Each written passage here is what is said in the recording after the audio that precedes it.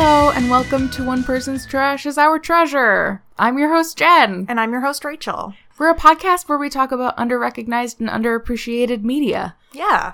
Today, we're going to be kind of continuing our theme from last episode.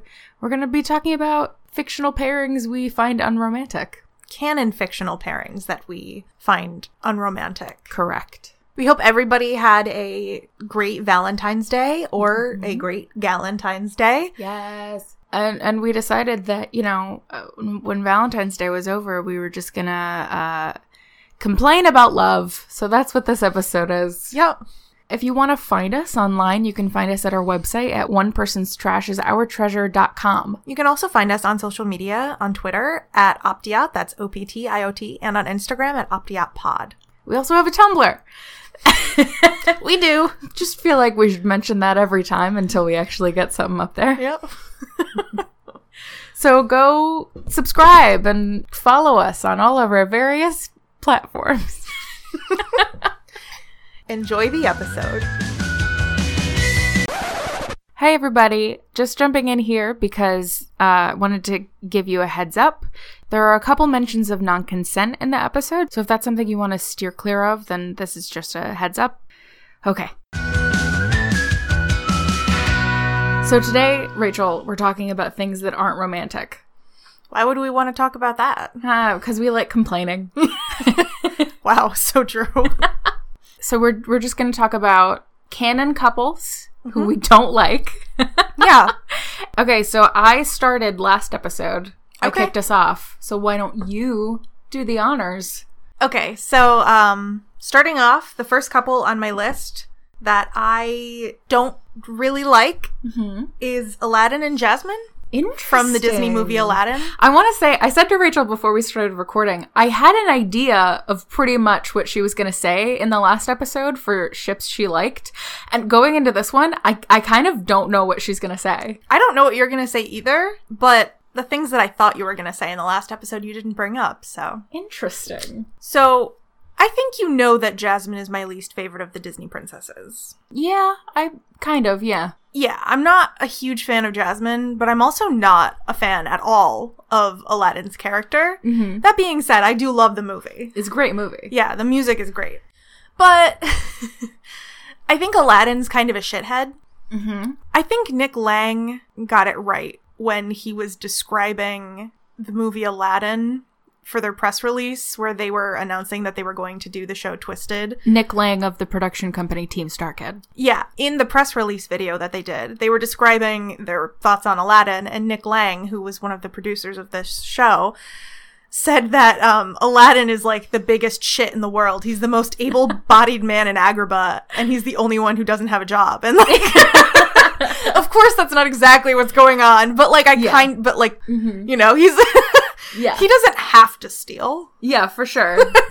I mean, I don't know. And he's super entitled. Like, the first thing he was going to do was wish for the genie to make Jasmine love him.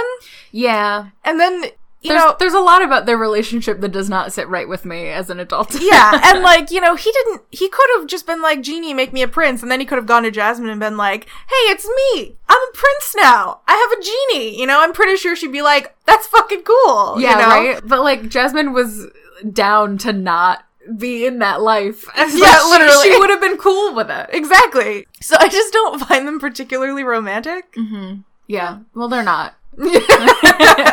Despite our friendship's strong connection to A Whole New World. Yeah.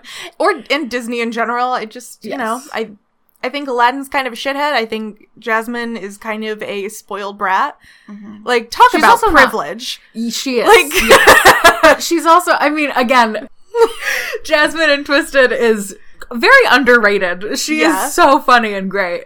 But she's not a particularly well-written character in Aladdin. No, not at all. And there was actually a deleted song that Ellen Menken wrote for her character where she was pretending to be a big spoiled brat to turn off Prince Ahmed. Mm-hmm. And that leads up to the scene where Raja bites his ass. Uh-huh. And they left it out. They cut it out of the movie. And I'm really disappointed because, you know, Jasmine doesn't have much of a personality other than, I don't want to be a princess anymore. Yeah. But, like, bitch, do you see what's going on outside your palace walls? Well, obviously not. But, but at the same time, like, just so privileged. Yeah.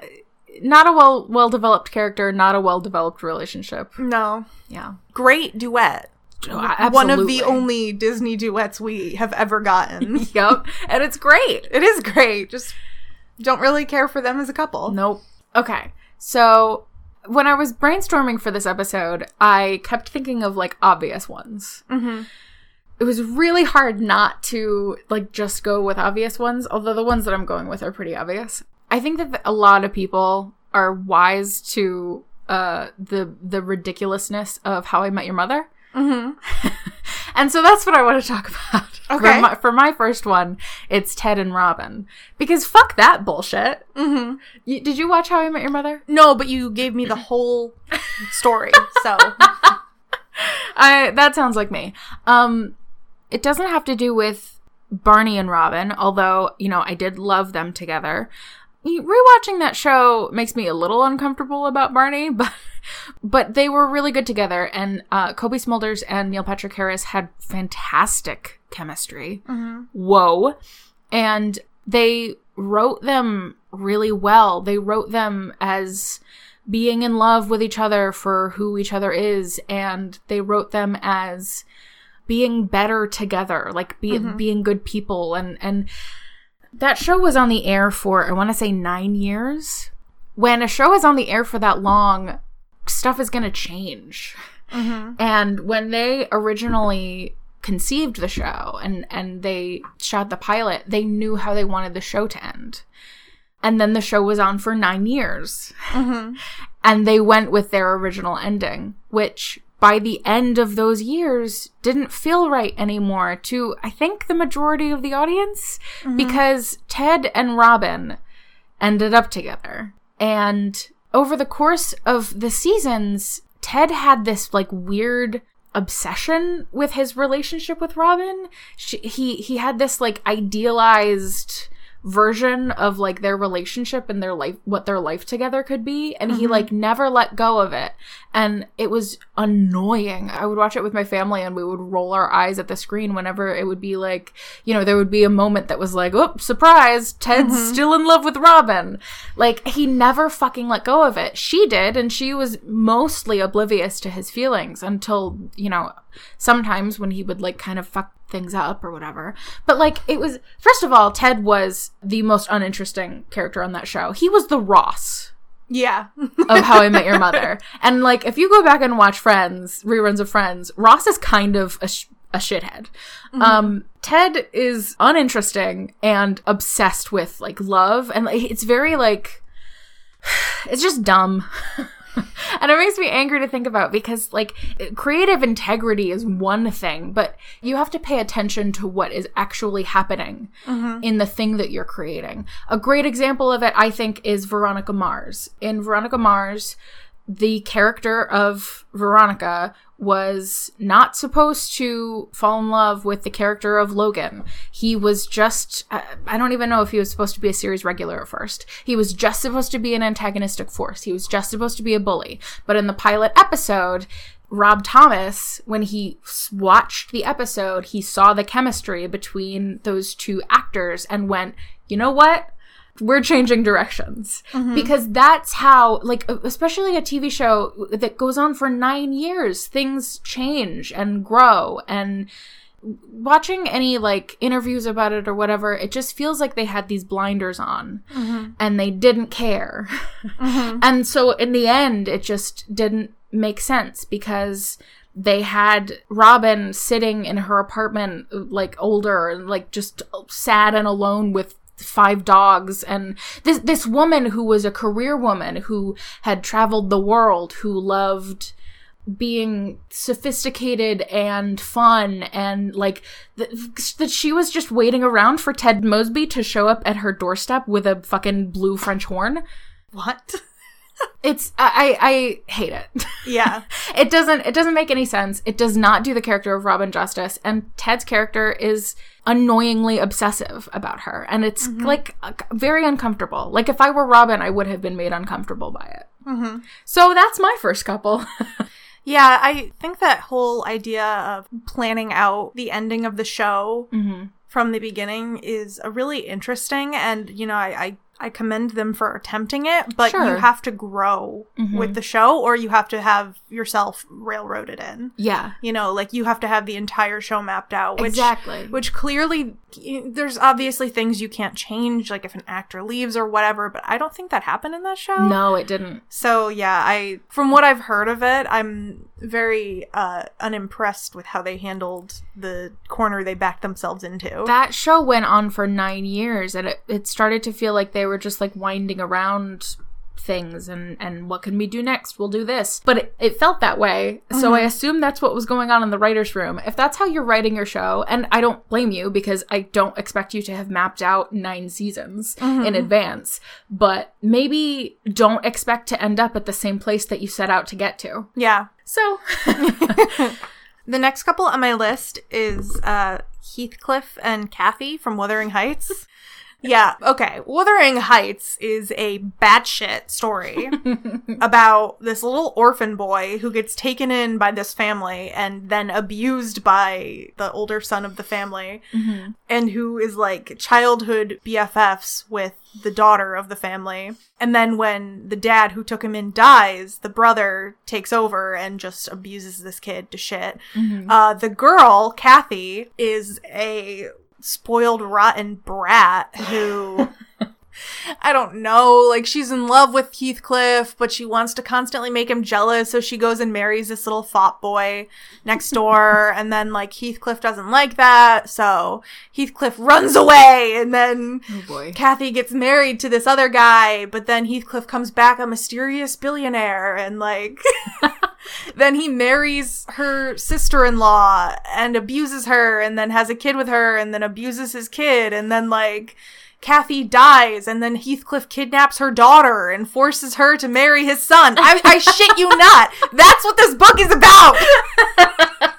It is absolutely batshit insane, and yet time and time again, film adaptations of this novel just paint it as this tragic love story, but it's not. It's insane. It is such trash.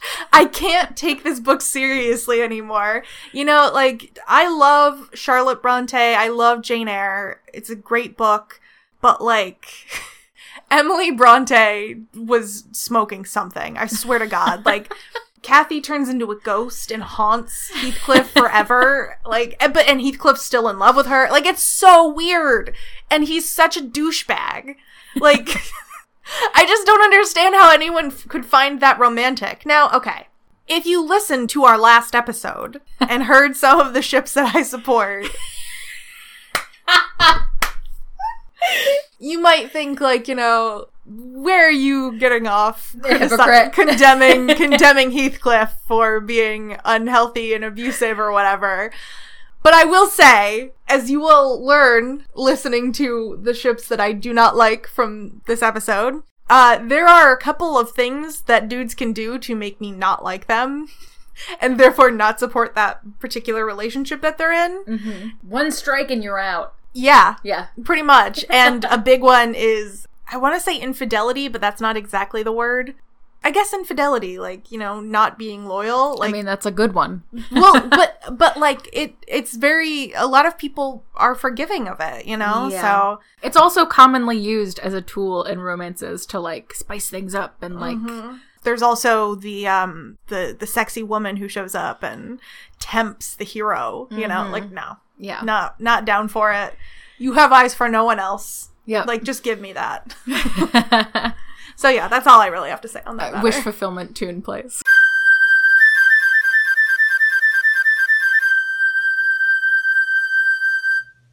Wish fulfillment. Yeah. But, like, same. I completely, Yeah, like, okay. Anyway. Okay. My next one You actually know this one that I'm going to say because I said that I was going to in our last episode. If you haven't listened to our last episode that we keep referring to, go listen to it. We talk about things we actually like. Okay, so in our last episode, I mentioned that I was a big fan of the ship Angel and Cordelia from the Buffy the Vampire Slayer universe. I, however, am not a huge fan of Buffy and Angel, basically the flagship of the Buffy the Vampire Slayer universe. Yeah. I'm by no means alone in this, but it's very divisive, and I just don't. Here's the thing. As discussed in the last episode, I don't like broody, angsty heroes. They annoy me. You wouldn't like Heathcliff. Probably. He would probably annoy the shit out of me. Angel, when he was... Okay. I didn't like the character of Angel on Buffy, the TV series. I wasn't going to watch the spinoff, but then I did, and they did more interesting things with his character. Because when you have... I don't know why his character was so popular that he got a spinoff, but whatever. Because when you have a character on a show that is like the broody, angsty, mysterious person, they can't be the protagonist of another show because there's nothing else to them. Thankfully, for the first several seasons of Angel, at least the writers were able to turn that around and make him into his own character, and it became good and interesting, and I actually love him, but I don't like him on Buffy because he didn't have a character. His character was hunky broody guy that showed up at the teenage bar they hung out at and then disappeared in the alleyway with Buffy longingly staring after him like, that was his character, and I didn't understand it then, and I don't understand it now. I don't even think he's that attractive. Whatever. His hair is too spiky. So...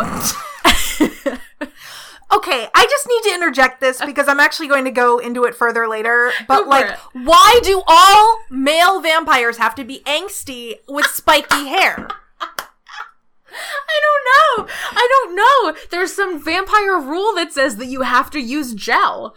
It's so weird. And they all have the same jaw shape. Oh my god, they do. Yes, they do. Anyway. Ugh.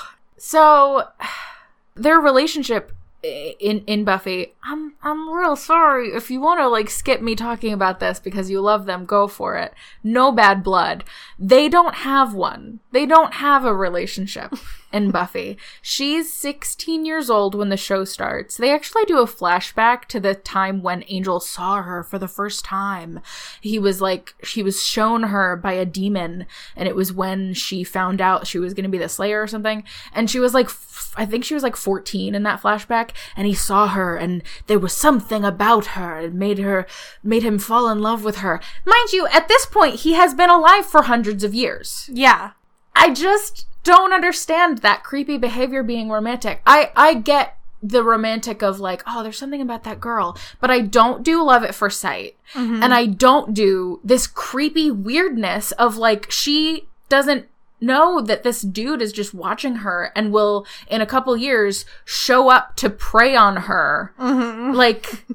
Ugh. And don't even get me started about the fact that they can't bone, otherwise he'll go insane. What? I could fucking have a podcast where all I talk about is this stuff. I will be so interested when we watch Legend of the Seeker to hear how you compare, because I didn't know that there was something keeping them apart other than tension. That's going to be so interesting. I wonder how it will compare, because I really like the way Legend of the Seeker handles it, as I mentioned in our last episode with Richard and Kaylin from that show. Yeah. I have not seen Buffy. I've seen enough of Buffy to know what Jen's talking about. I never really got into Buffy. I didn't know that Angel and Buffy had a magical force keeping them apart. So that's interesting. And I could, maybe we'll go into it more in that episode, because I could honestly go on about it, and it would bleed into stuff that has to do with Angel the series and Angel and Cordelia, and it's a whole fucking thing. But the bottom line for me is that Angel doesn't have a character. They give no reason for why Buffy falls in love with him, or why he falls in love with her, for that matter. Their relationship they don't have one, and then they do, and it's like too much, and then they bicker a lot. And that's the story of their ship. Mm-hmm. And then it's supposed to be this like tragic thing that, like, so he like leaves and leaves her to her life, which is like for the best. Mm-hmm. Not only that, but like, I don't like who they are when they're together. Yeah. Like, I like the characters separately. I mean, I don't like Angel when he's on Buffy, the show, because when he was on Buffy, the series, he didn't have a personality. I've said that a million times, whatever. But I love Buffy. I love the character of Buffy. I don't like who she is when they're together. Like, when they're in a relationship together. Mm-hmm. And I don't like how they are together. Yeah, I totally agree that sometimes certain characters just, like, I don't know why, but sometimes the default of writing them together makes them worse. You know, mm-hmm. just like with people, certain pairings of real people, if you put them together, they just bring out the worst in each other. Mm-hmm. So absolutely. I think that's fair. And that's what I see when I watch Buffy and Angel, and I just don't like it. I don't think it's romantic. I don't get the mysterious, broody, angsty guy, and like, that's like, all of a sudden she was in love with him, and it's like, you never talk to him. He always shows up, says something ominous, and then disappears. and then she's in love with him. Like, that's literally what happens. Yeah. So, whatever. Okay, so I think that this one is actually going to surprise you a little. Okay, I'm ready. The next item on my list is Leonard and Penny from The Big Bang Theory. Interesting. Yeah, so I have been watching The Big Bang Theory pretty much from the beginning. And I do like the show. It's problematic, especially now in the current climate. Mm-hmm. That show just doesn't hold up as well. It has gotten better in some regards. Like, certain characters have gotten less obnoxious mm-hmm. with regard to how they act around women. However, if you'd asked me like 3 or 4 years ago if I liked Leonard and Penny, I would have said yes. I actually really liked them for a while. And I think that one of the things that the show has done really well is make Penny a great character. She starts off in the pilot literally just being a ditz, you know, but mm-hmm. as the show progresses, she really becomes this strong character who has a well-developed personality, who deals with like real issues of just figuring out what the fuck she wants to do with her life, you know? Like, she moved to LA to become an actress, and that fails for her, and she never becomes an actress in the show. She actually switches careers, and I think that was really interesting to explore for her character, and her character showed real development, and I think in part, that's because Kaylee Cuoco, the actress who plays Penny, did a really good job adding personality to a relatively personality-less character that mm-hmm. she was handed in the beginning. The character Leonard, however, kind of degressed in some ways. You know, their relationship is a little problematic from the start because he is in love with Penny from the moment he sees her because she's the hot girl next door. Mm-hmm. I think Penny really loves Leonard. I'm not totally sure if I can see why Leonard loves Penny other than because she's hot. Yeah. Now, that's not always the case. You know, there are times when he does things that are really, really sweet for her. Like when she was in like the final stretches of her acting career where she was like throwing herself into it. She like quit her job waitressing so she could really throw herself into it. He bought her a car so that she could get to and from auditions, you know, because she had to sell hers so that she could pay bills. And yeah. And you know, that was very sweet of him to do. And he does do a lot to like take care of her when she's kind of going through that time in her life where she's trying to be an actress and just like not. Mm-hmm. So it's not like I think he's just there for the sex. But what really kind of ruined that relationship for me is the fact that they get eloped in one episode. And that was fine. But on the way to Las Vegas, where they're going to elope, Leonard confesses to Penny that he cheated on her. And this is the second time in the show that Leonard cheated on his partner. It's the only time so far that he cheated on Penny, but it's the second time he cheated on a partner in the show. And that means that it's a pattern. Yeah. With his character. I didn't know any of this. Yeah. He cheated on his girlfriend Priya a few seasons prior with, you know, like this sexy girl who shows up at the comic store. What a pretty name. Yeah, so that kind of ruined their relationship for me because I used to really like Leonard's character. he was pretty much the only dude in the show who I didn't think was kind of sexist. Mm-hmm.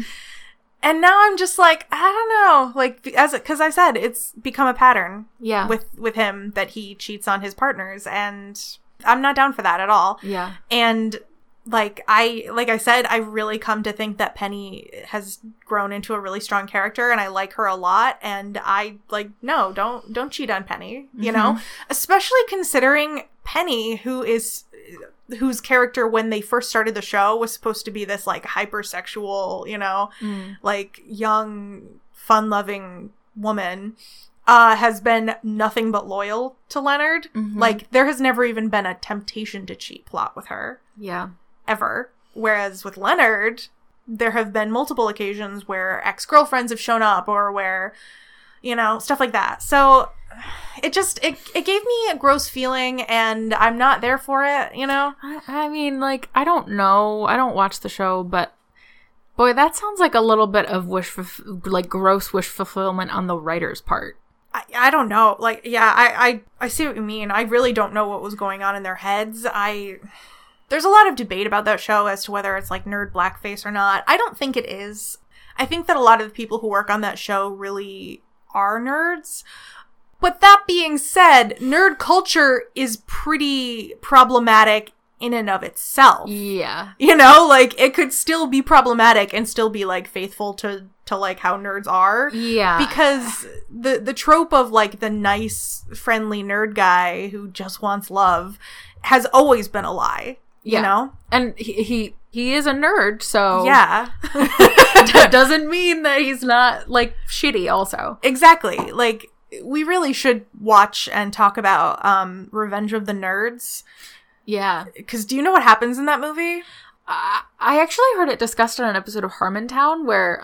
Yeah. I remember. The guy who played... One of the characters they discuss it. Yeah. What happens is there's this jock guy, and he has a really hot girlfriend. And the plucky, nerdy best friend of the hero is dressed up in a costume and, I don't know, like, goes to this jock guy's girlfriend, and she thinks that he's her boyfriend, and they have sex, and then he takes off his mask, and she's like, "Oh, you're not my boyfriend, but that was wonderful." No, that's rape. Yeah, that's definitely rape. And I think in recent years, we've kind of start to realize that, like, that's not okay. Yeah, I think there's a lot about that movie that's supposed to be not okay. I don't know a lot about it. Oh, yeah, no, I watched it in college. Did you really? Yeah, and, like, I thought it was okay, and this is even before I really started to get woke about stuff like this. Before our culture in general did, you know? So, like, when Big Bang Theory started, I think it was a different time. We weren't woke as a society, really. So this show about these 4 geeky guys who don't know how to act around girls was a little more acceptable. And I wish that the show could do a little more to grow with its audience and with society. Because, you know, some of the characters have grown a lot, as I said with Penny. It's not like they're incapable of doing it. Right. And I just haven't seen that happening. So it's not as easy to watch as it once was. That's kind of how I feel about How I Met Your Mother. Like I said with Barney, when that show started, we were more comfortable laughing about, oh, haha, it's so funny that he cons women into sleeping with him. But when you watch it now, it's like, oh, it's a little icky. Yeah. Yeah. So, yeah, I totally get it. I don't know if you're gonna like me. Oh, no. Okay, so my next one is Mindy and Danny. Oh, no. From the Mindy Project. Okay. I really like the Mindy Project. I think it's a really important show, and I think it's important for women because it does such a good job of painting women as sexual beings who are allowed to have sexual relations with men, multiple men even, but still be considered kind of like innocent in a regard. You know, Mindy really is kind of innocent. And so I never was totally on board with Danny. Really? Yeah, and we've talked about it a little. I kind of accepted him at a certain point because there were times when he would do things that were sweet, But I had a problem with him from the start because I think he has some really gross ideas about women. Yeah. But he also had this real inability to fully commit to Mindy before she got pregnant. Mm-hmm. That's true. And that is one of the things that can really ruin a dude for me. Like, the ships that I ship the hardest, in general, it's because the dude is, like, all in. You know, because that's like gross, you know, and I think it's a problem in real life too with a lot of younger guys who just don't want to be all in. Yeah. Which is fine, but like, then, you know, be upfront about it. Mm-hmm. I don't think Danny is. I think he's very wishy-washy with her. And this really interesting thing happened where, spoilers, in one of the more recent seasons, I think the season from 2015, maybe it was 2016, whatever, Mindy is with Danny. I don't remember if they got married or not. I think they were just engaged. Mm-hmm. But they had a kid together, and Mindy decides to leave Danny. And I remember feeling like, oh, no, don't leave him. And I kind of had to, like, look inward and confront my feelings about it, because I realized Danny wasn't right for her. He didn't treat her the way she wanted to be treated. He was trying to tell her to give up her career for him, mm-hmm. so she could raise their child, because he decided that she should be the one to raise their child. Mm-hmm. He tried to get her pregnant against her will, mm-hmm. which is not okay. Yeah. So she left him, and I was upset about it, but I realized it wasn't because I liked her with Danny. It was because I didn't want Mindy to have to be a single mother. And that is really why I think that this is such an important show, because mm-hmm. it, from that point on, becomes about Mindy still trying to find love in this crazy world as a single mother. Yeah. And I think that that's so important, you know? And I'm sad that I even felt that way, but I think it kind of speaks to the idea that we have in our heads where, you know, single mothers are out of the dating pool to an extent. Yeah. She's no longer the stereotypical love interest, you know? Mm-hmm. And we've made some progress mm-hmm. in determining what that means, but outside of romance, because there is a huge market for romances about single mothers and romance novels, and I don't read them because that's like not my bag. Well, I mean, you don't relate as much. Yeah, but I think maybe I should try to, like, challenge myself to read some, not necessarily like the Harlequin Presents, like the, you know, like the 5-cent, like, mm-hmm. one out every week type of books.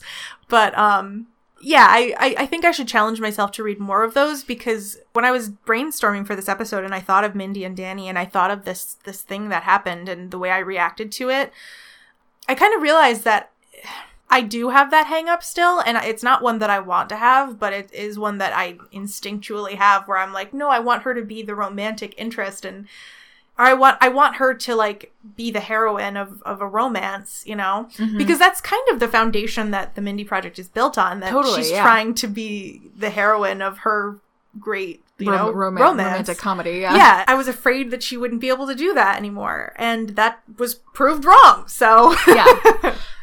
It's interesting. Rachel said that I was gonna not like her because I was a big fan of Mindy and Danny. I am removed enough from it now. We haven't talked about the show in a while. Yeah. I'm removed enough from it now. Full disclosure, I'm not caught up. I still need to catch up. Neither am I. I'm removed enough from it now that I'm okay with it. I think my thing about Mindy and Danny, because you're right, Danny is super problematic in regard to, like, women and the way he treats them and how he thinks of them. And I think I wanted his character to be one thing, but as the show went on, it should have become clearer and clearer that was not how they were writing him. Mm-hmm. I wanted him to get better. I wanted him to learn. You know, I wanted that. I wanted growth. And that's not really what we got.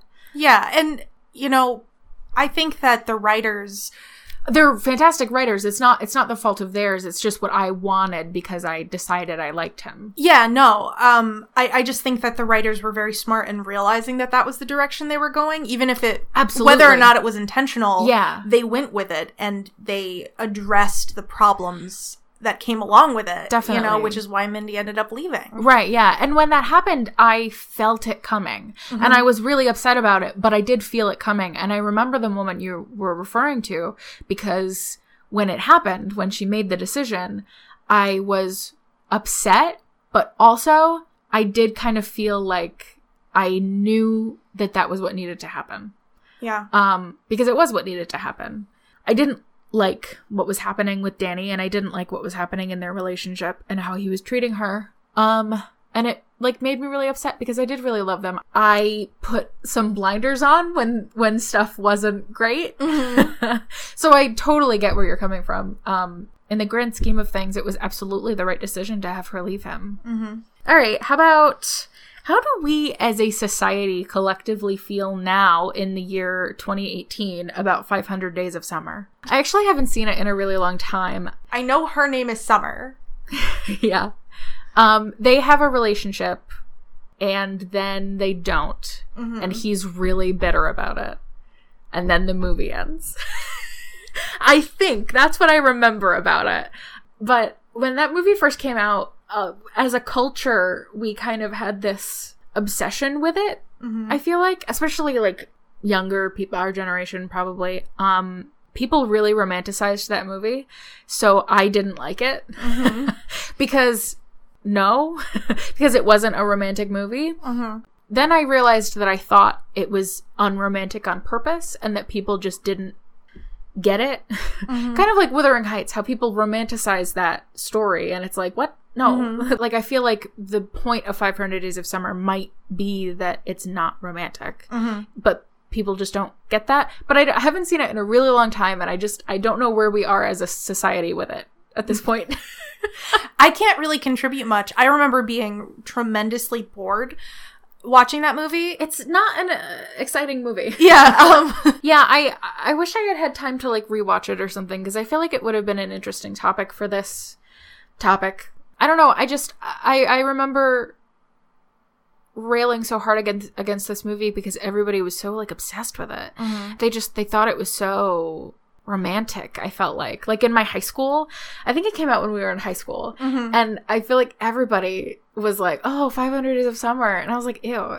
It surprises me some of the things that people cling onto as romantic icons, I guess, yeah. in our culture. Romeo and Juliet, which we were both like, we're not going to talk about Romeo and Juliet because that's the low-hanging fruit. Yeah. But just because it's on topic now. Let's just acknowledge it real quick.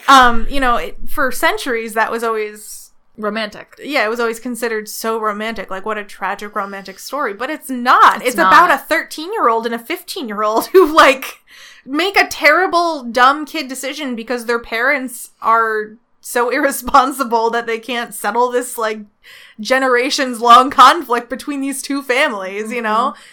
It's interesting to me because I've noticed stuff like that happen, along with, like, Wuthering Heights. And yeah, I know that there's another example somewhere. Of course. I'm not good at lists. What's your excuse? I hadn't thought of this topic until just now, this 1 second. And I also tend to, like, rail against things. Like, people had a hard-on for 500 Days of Summer for like, an entire year. Yeah. And so I do tend to rail against that a little bit. But I watched it and I was like, there's nothing romantic about this movie. Mm-hmm. Because it isn't.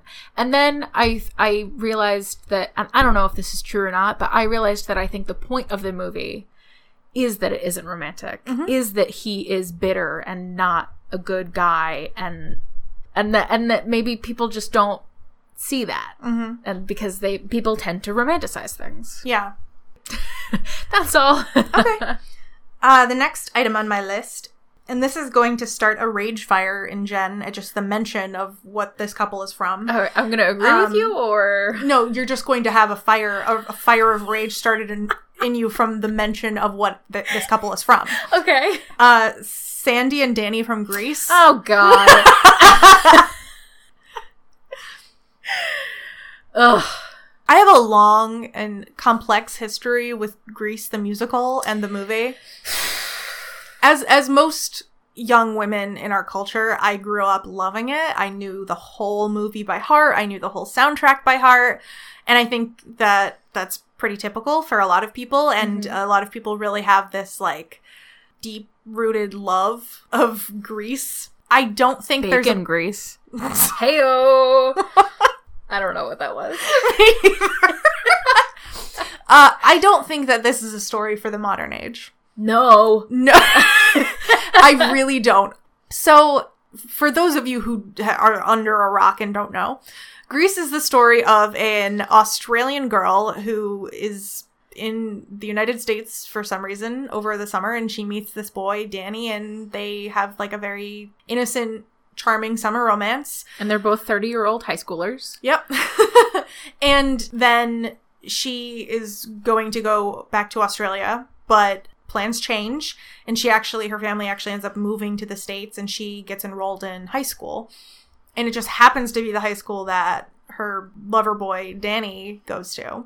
But at high school, Danny isn't the charming, considerate, and sweet guy that she had grown to know over the summer. He is, one of the popular boys, and he's like a bad boy, and he smokes cigarettes outside, and, whatever. Wears a leather jacket. Yeah, whatever. Dances on cars. Yeah. He's lightning. But Sandy is still the innocent, sweet little perfect angel that she was. Mm-hmm.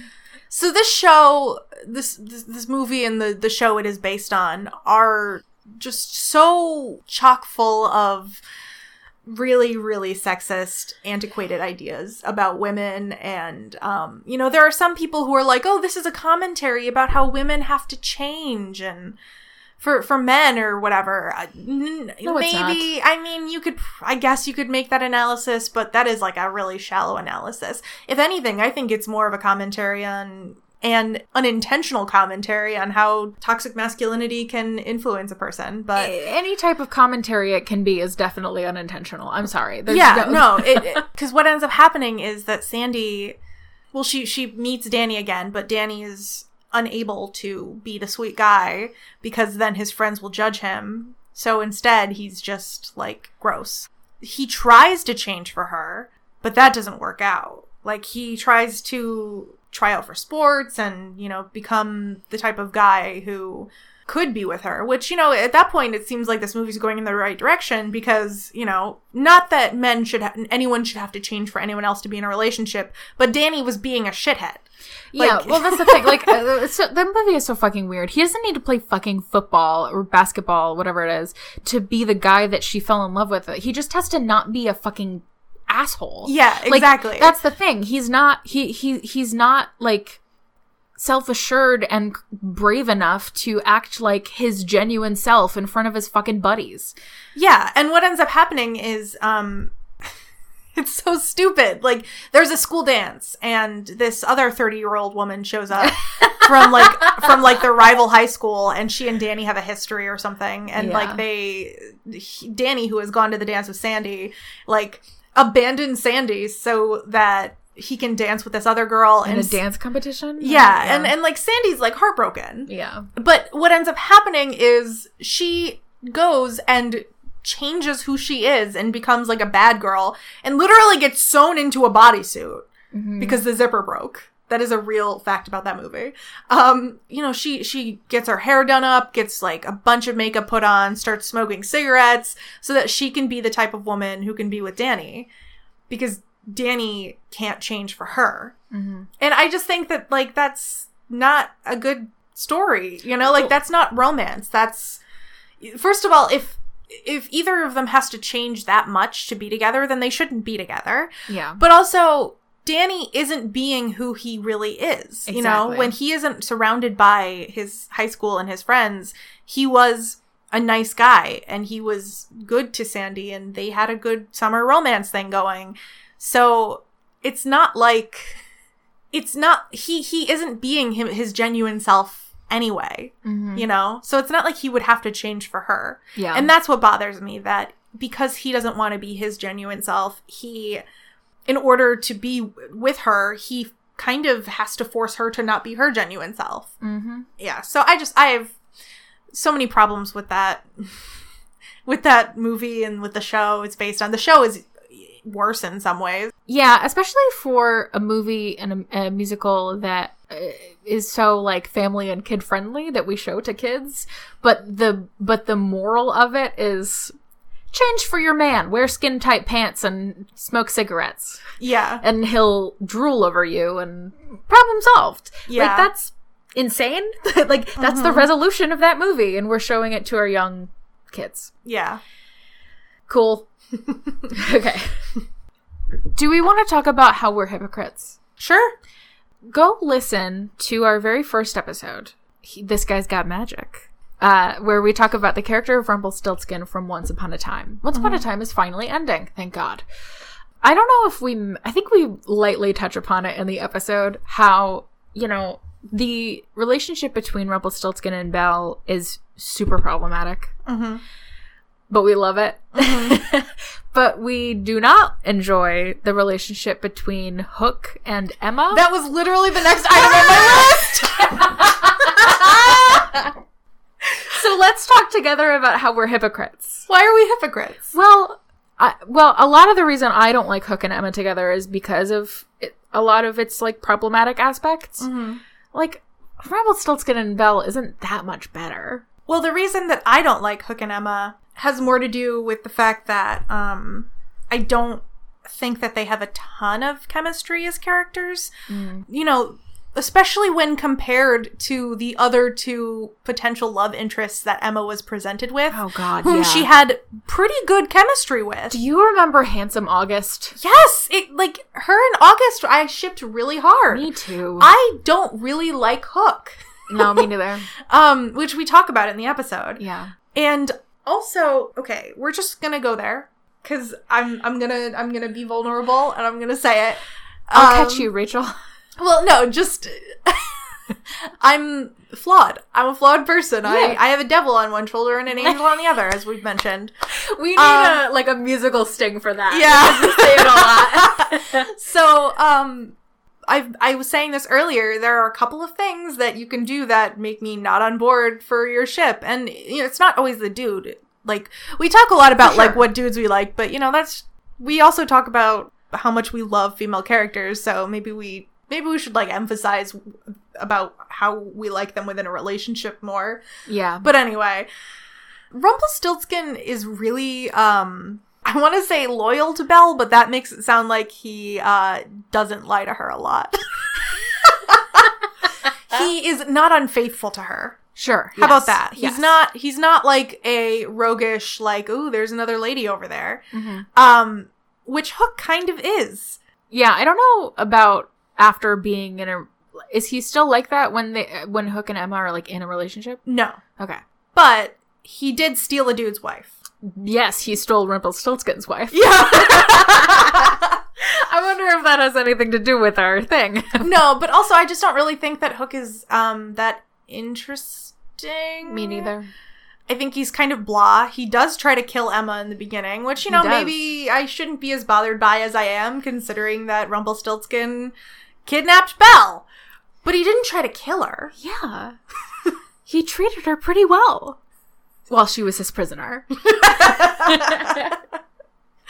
I really, maybe I have to, like, rewatch the show, which I don't want to do. Yeah. To, like, really get to the bottom. Because, like, I don't hate either character. No. Like, I actually really like Emma. Me too. And I don't hate Hook. I just don't like him, but I just don't like them together. Same. I don't understand his character. I felt like they tried to do something with him that didn't work the way they wanted it to. Yeah, I agree. They were really trying to make Captain Hook sexy, which could be interesting, but that's not, like, a character trait. Like, right. That's not a three-dimensional character. Like, sexy. Yeah, you know? Exactly. And, like, that was... He grew from there, but he grew into, like... I don't know. They were trying to make him... I don't know. Help me. I don't know, but I know what you mean. Like, I don't know how to express it, but I know what you mean. Yeah. So, I might make some enemies here. I've made enemies today. Han Solo and Leia? Yeah, don't. I'm not really down for it. The 80s were a weird time.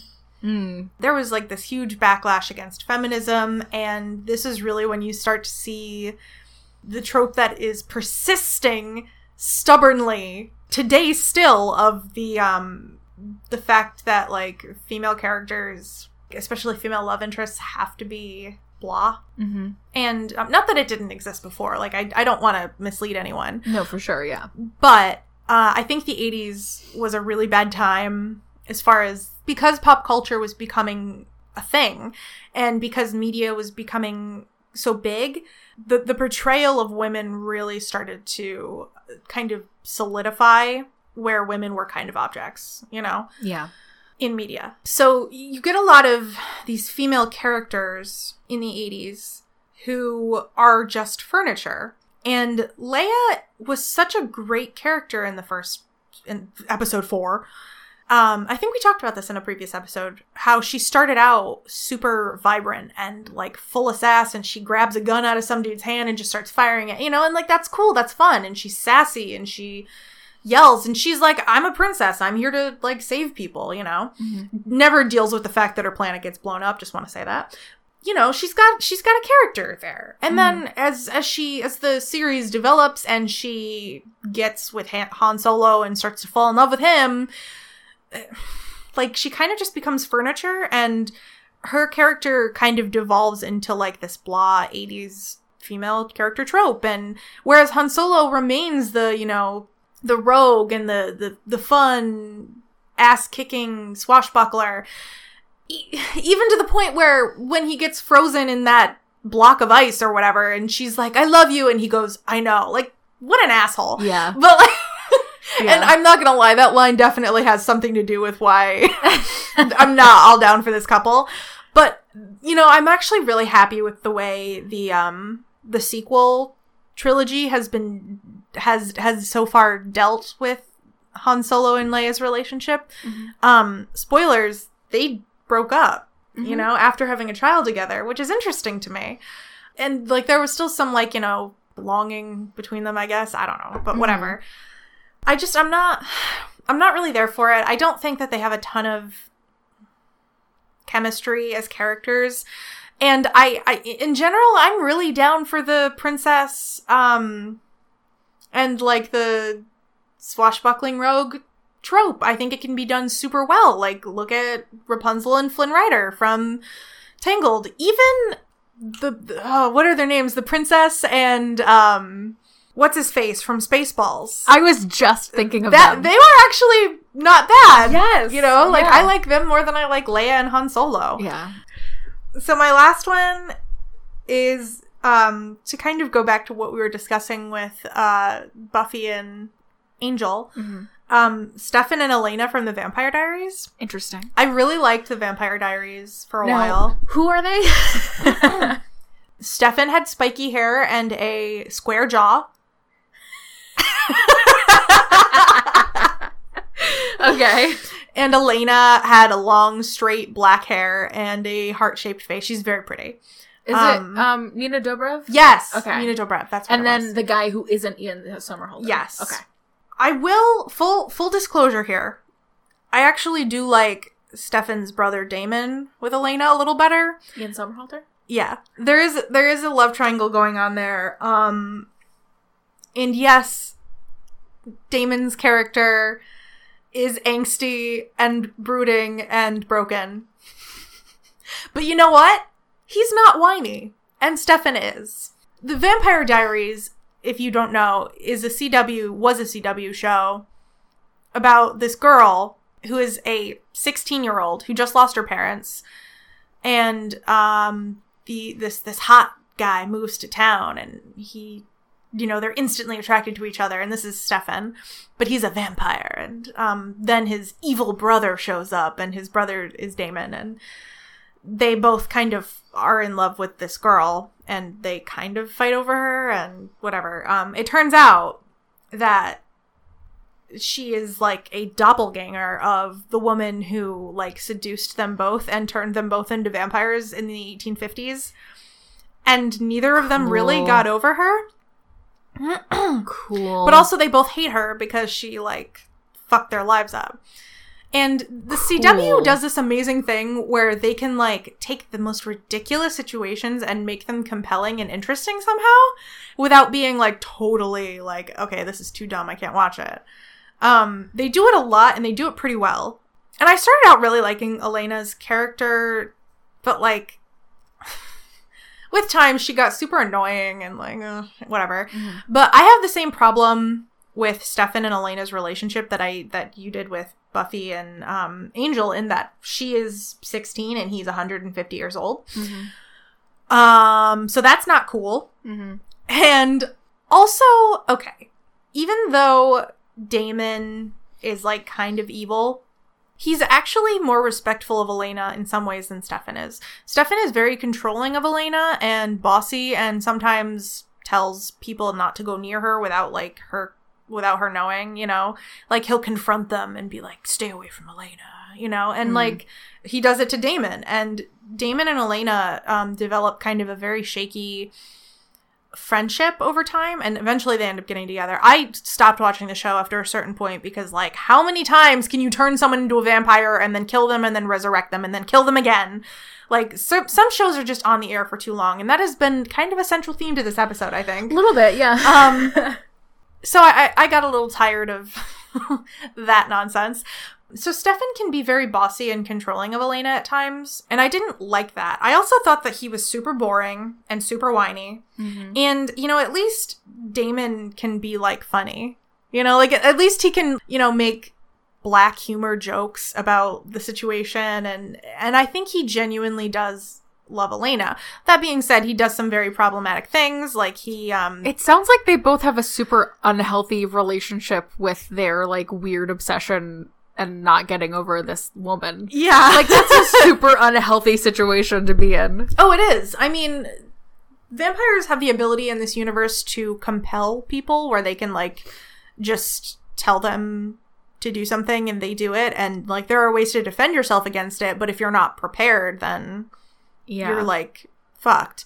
And, like, obviously that can lead to some really rapey situations with certain characters. Sounds pretty yikesy. Yeah, it gets problematic at points. So, like, Damon's not perfect. I was never really there for Stefan and Elena. I thought they were, like, super boring. I thought he needed to actually smile once in a while. And, he does kind of stalk her a lot in the beginning. What is it with vampire dudes being stalky, like, broody, and with spiky hair? I don't understand. Like, these all happened within the span of 10 years, you know? Yeah. Did like, I don't know where it started. You know, like, if you look back at the first vampire literature, like Dracula and shit, like, vampires are just nasty looking. Like, yeah. Yeah, when did, like, the hot hair-gelled guy who watches you while you're sleeping become, like, a common vampire thing? I don't know.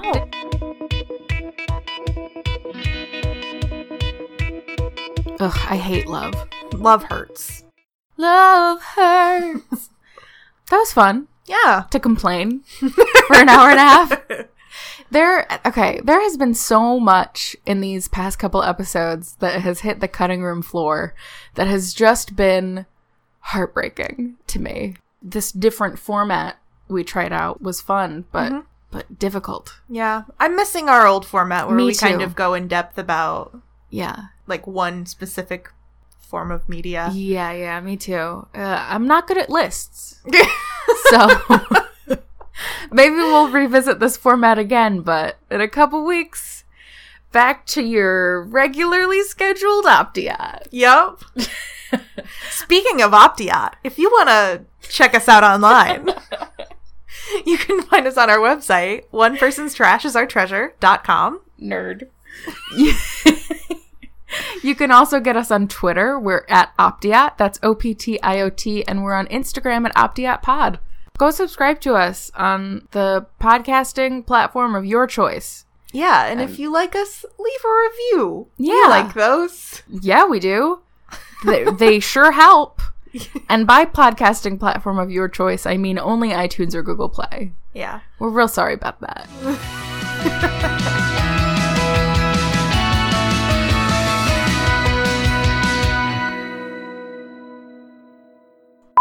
have to get as far away from you as possible. Fine with me. Well, maybe we should actually do the podcast. Like a lesbian or lesbian. You're laughing. Heathcliff, it's me, I'm Kathy. I've come home and I'm so cold. Let me in your window. Like Dean had already done that. Sam, stop copying your brother. No, but literally. I know. We could talk about Supernatural. More often than not, they write him as the whiny, I'm a nice guy. Yeah. Yeah. Anyway. Don't come for us. Dean's better. No. Rachel. My turn. Yep. I don't have one. Because of the fact that the writing was already not good. Yeah, and that the show was already, like... going downhill. Yeah. Yeah. We finish each other's sandwiches. The show sounds like utter trash, and I have never wanted to watch it more. Bye! Till next time. I'm Jen. And I'm Rachel. And we are Optiot. Oh, technically we're one person's trash is our treasure, but you get the idea. I really like that we've... Okay, bye. Bye. I'm tired. Me too.